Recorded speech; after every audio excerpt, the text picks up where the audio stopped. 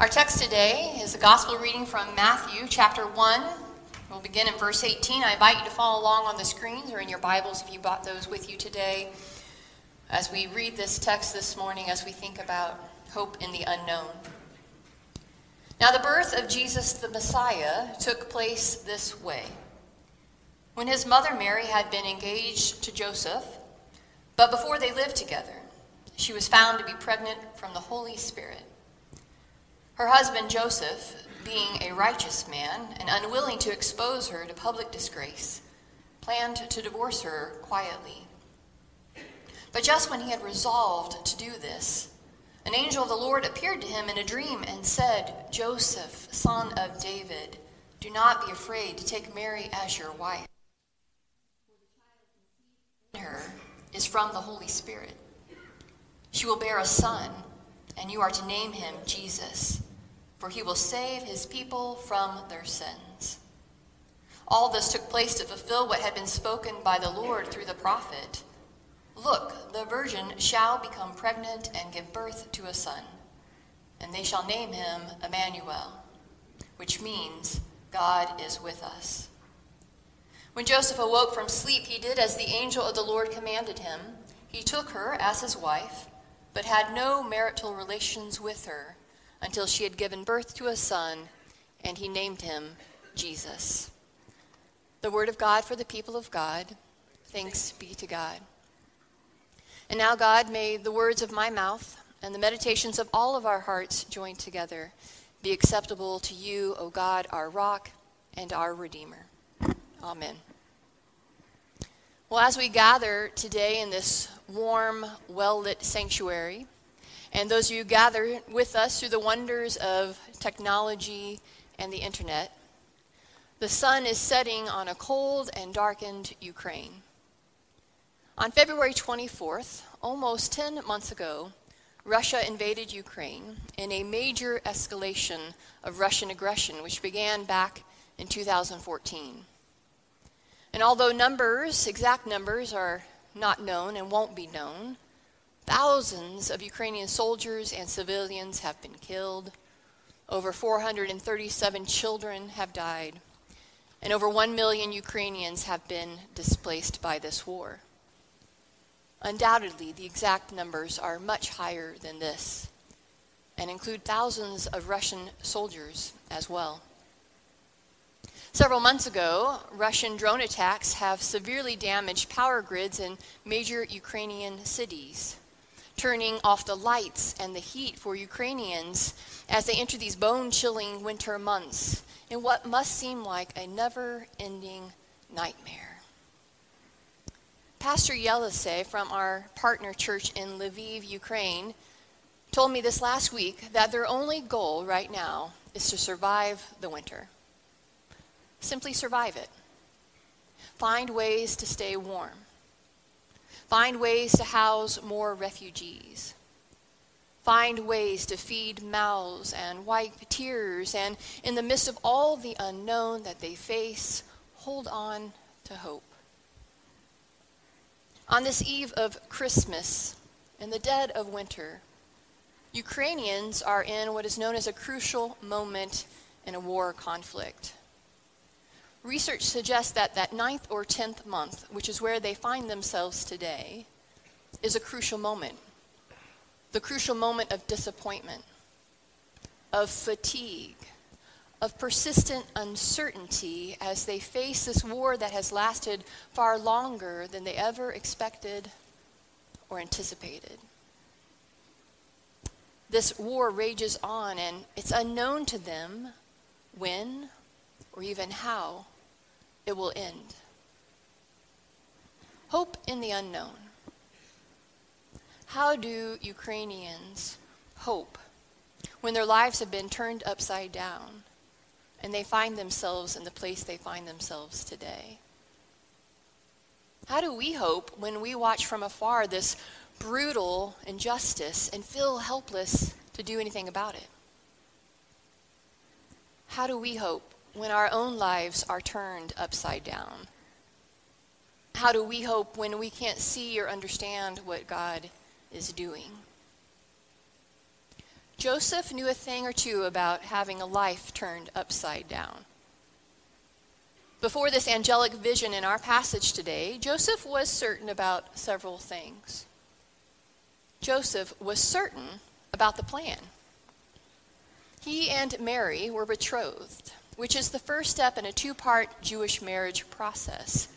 It's much more than an engagement than we think of. Mary is legally the wife of Joseph, and the relationship now can only be dissolved by death or divorce. The spouses do not live together, nor are they intimate together. And at almost a year in, then the husband will bring the wife into his home, and they begin married life together, thus completing the second part of the two-part Jewish marriage process. So in our story today, Joseph and Mary are in the first part. They're not living together, but they are considered married, and the community would have considered them married. Joseph was certain, as a good Jewish man, of this process and plan, until he wasn't. Joseph was certain of the person. He was most likely very familiar with Mary's family and with Mary. He was aware of their history, their faithfulness, their good Jewish standing. Joseph would have been certain of Mary's character, or most likely a betrothal will never have happened in the first place. Joseph was certain of the person that he was married to until he wasn't. And Joseph was certain of the practice. In the first part of this marriage, Mary's pregnancy was revealed before they ever had lived together. And as a righteous Jewish man, a respecter of the laws of God and his culture, Joseph was now stuck between a rock and a hard place. You see, it appears Mary has broken the laws of the culture and religion and the laws of God. And so Joseph now has basically two choices in his obedience to this practice. No matter how much he loved Mary, he either needed to bring her out into the public and confess her adultery, which could result in her death, or Joseph could quietly divorce her. And the Gospel of Matthew tells us that Joseph was resolved to quietly divorce her as an act of obedience to the practice, as well as tempered with mercy. Joseph was certain of what was required of him until he wasn't. Verses 20 through 21 say this: "But just when Joseph had resolved to do this, to quietly divorce her, an angel of the Lord appeared to him in a dream and said, 'Joseph, son of David, do not be afraid to take Mary as your wife, for the child conceived in her is from the Holy Spirit. She will bear a son, and you are to name him Jesus, for he will save his people from their sins.'" As author Bob Goff wrote, "Be patient when it gets weird with God." The angels explained things to Joseph after he talked to Mary, not before. Before the angelic vision, Joseph was resolved to do what he thought was right and expected of him. Yet God interrupted and commanded something completely different than the norm. "Do not be afraid, Joseph. My plan is greater than the law." In a matter of days and in a single dream, God takes all of Joseph's certainties and he turns them upside down. The plan, the person, the practice, all that was once known is now unknown. All that was once certain is now uncertain. I think many of us can relate to that with Joseph, right? We're certain of the plan till we aren't. We're certain of people and relationships until we aren't. We're certain of our beliefs and practices until we aren't. We're certain of our job and our health and our future until we're not. And something happens over time or even overnight that takes all of our certainties and turns them upside down and exposes the truth of where our hope and trust have been all along. In a world that demands certainty, God wants trust. In certainty, it leaves no room for God to do the unexpected, the weird, and to be greater than we could ever imagine God to be. When Joseph woke up, he had a choice. Would he trust God in the unknown, or would he demand certainty and place his hopes in plans and people and practices? When we awake to the unknown around us, what or who will we trust? Verses 24 through 25 tell us that Joseph woke up and decided to trust God. It says, when Joseph awoke from sleep, he did as the angel of the Lord commanded him. He took her as his wife, but had not marital relations with her until she had borne a son, and he named him Jesus. Like Mary, the angel led Joseph out of certainty into holy confusion. The way that God was leading Joseph now was different from how Joseph had been taught to act. And what he was invited to be a part of set him up to be ridiculed and judged by the community who would in no way believe the story they were about to tell. Yet Joseph and Mary said yes to a lifetime of wondering and confusion and the unknown by saying yes to God's invitation to trust rather than certainty. If we say yes to God, we, like Mary and Joseph, may very well be invited to a life of wonder and holy confusion, because God invites us to trust, not certainty. Pastor and author William Sloane Coffin wrote this: "It is terribly important to realize that the leap of faith is not so much a leap of thought as of action. For while in many matters it is first we must see, then we will act, in matters of faith it is first we must do, and then we will know. First we will be, and then we will see.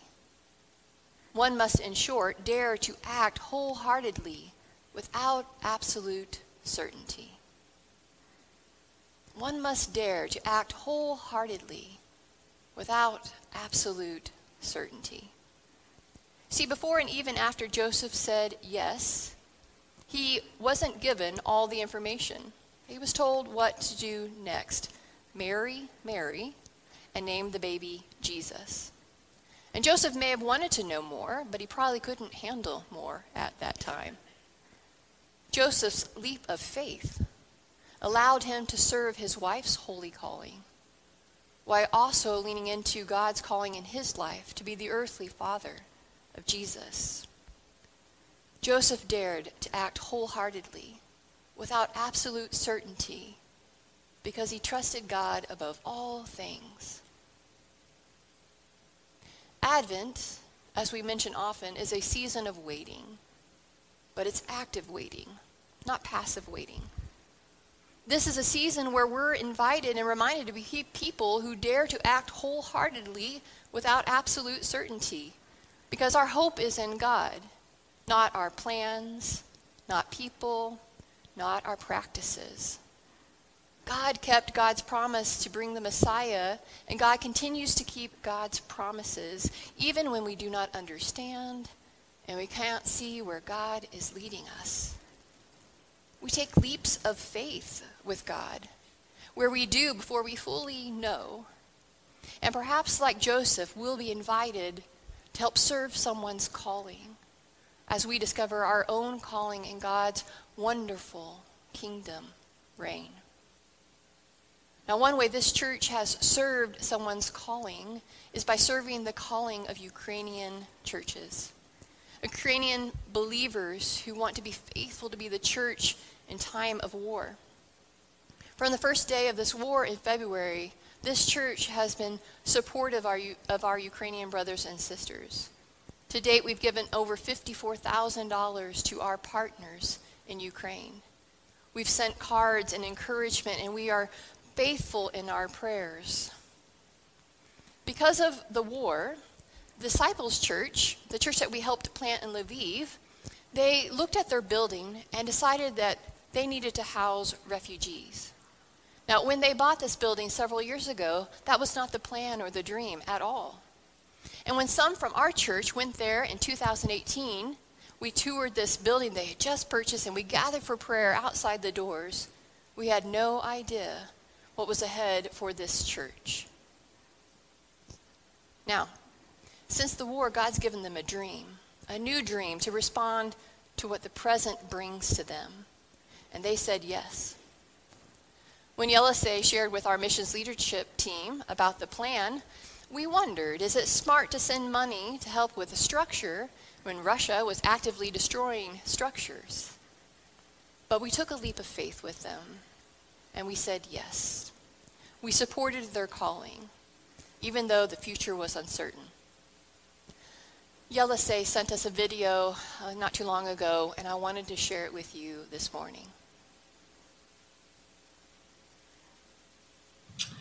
Dear Sister Melissa and dear Jefferson City Church, my name is Yelisei Pronin, and I know that you know my name because every day I feel your presence in our ministry, and every day I feel power of your prayer. And today I want to say thank you for your love, thank you for your generous support of our ministry. Thank you for your partnership. 8 months of the war, we accept people from the eastern part of Ukraine, refugees, people who lost everything. Every day we provide beds for almost 100 people, and every day we provide them 3 meals per day. And it's possible only because your participation, because your prayers, and because of your support. Thank you for your partnership, because through this we were able to buy these beds, we were able to buy heaters, we were able to buy food, to provide meals for our refugees. With your support we were able to buy these nice new rooms, and we rebuilt our roof, and now we have 5 living rooms, and also we have restrooms, additional restrooms and additional showers. And I'm very inspired by your faithful support, and I want to say thank you again, and I wish God bless you, and my hope is we could continue our cooperation for kingdom, and my hope is I will be able to visit you and see you personally and say thank you. And my third hope is you will be able to visit us and see this great and powerful ministry you already participated. God bless you. From Ukraine, Yelisei Pronin and Disciples Church. Among the darkness in Ukraine, the light of Christ shines bright. The Baptist World Alliance reports in Ukrainian Baptist churches, the largest Protestant group in a mostly Orthodox nation, that they recorded 20,000 first-time visitors to their churches this year. They celebrated 2,300 salvations and commissioned 40 new pastors. The broader Baptist family in that region has helped welcome over 1 million displaced Ukrainians, providing food and shelter and hope in the unknown. Pastor Yelisei wrote to me last Friday, and he said this: "The greatest joy is, of course, the repentance of new people." Yesterday, I had a conversation in prayer with 2 more men. They both accepted Jesus. It makes me very happy. May this be good news for you and your community, because the darker the night, the brighter the stars shine. The repentance of people for me is like the birth of a new star, amazing and wonderful.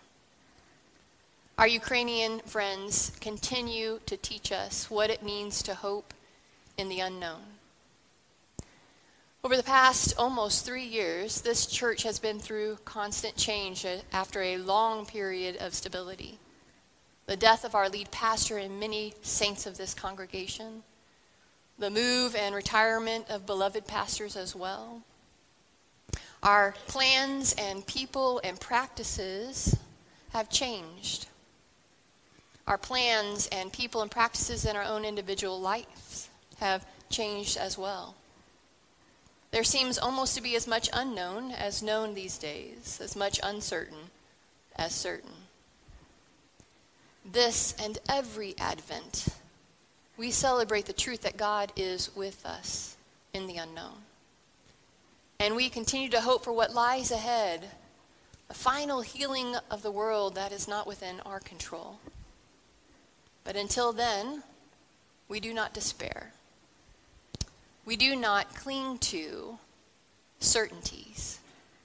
We choose to cling to and trust God, and to do our part to make this world as much like the kingdom of God as possible until that final healing. We continue to be the light of Christ that shines bright in the darkness.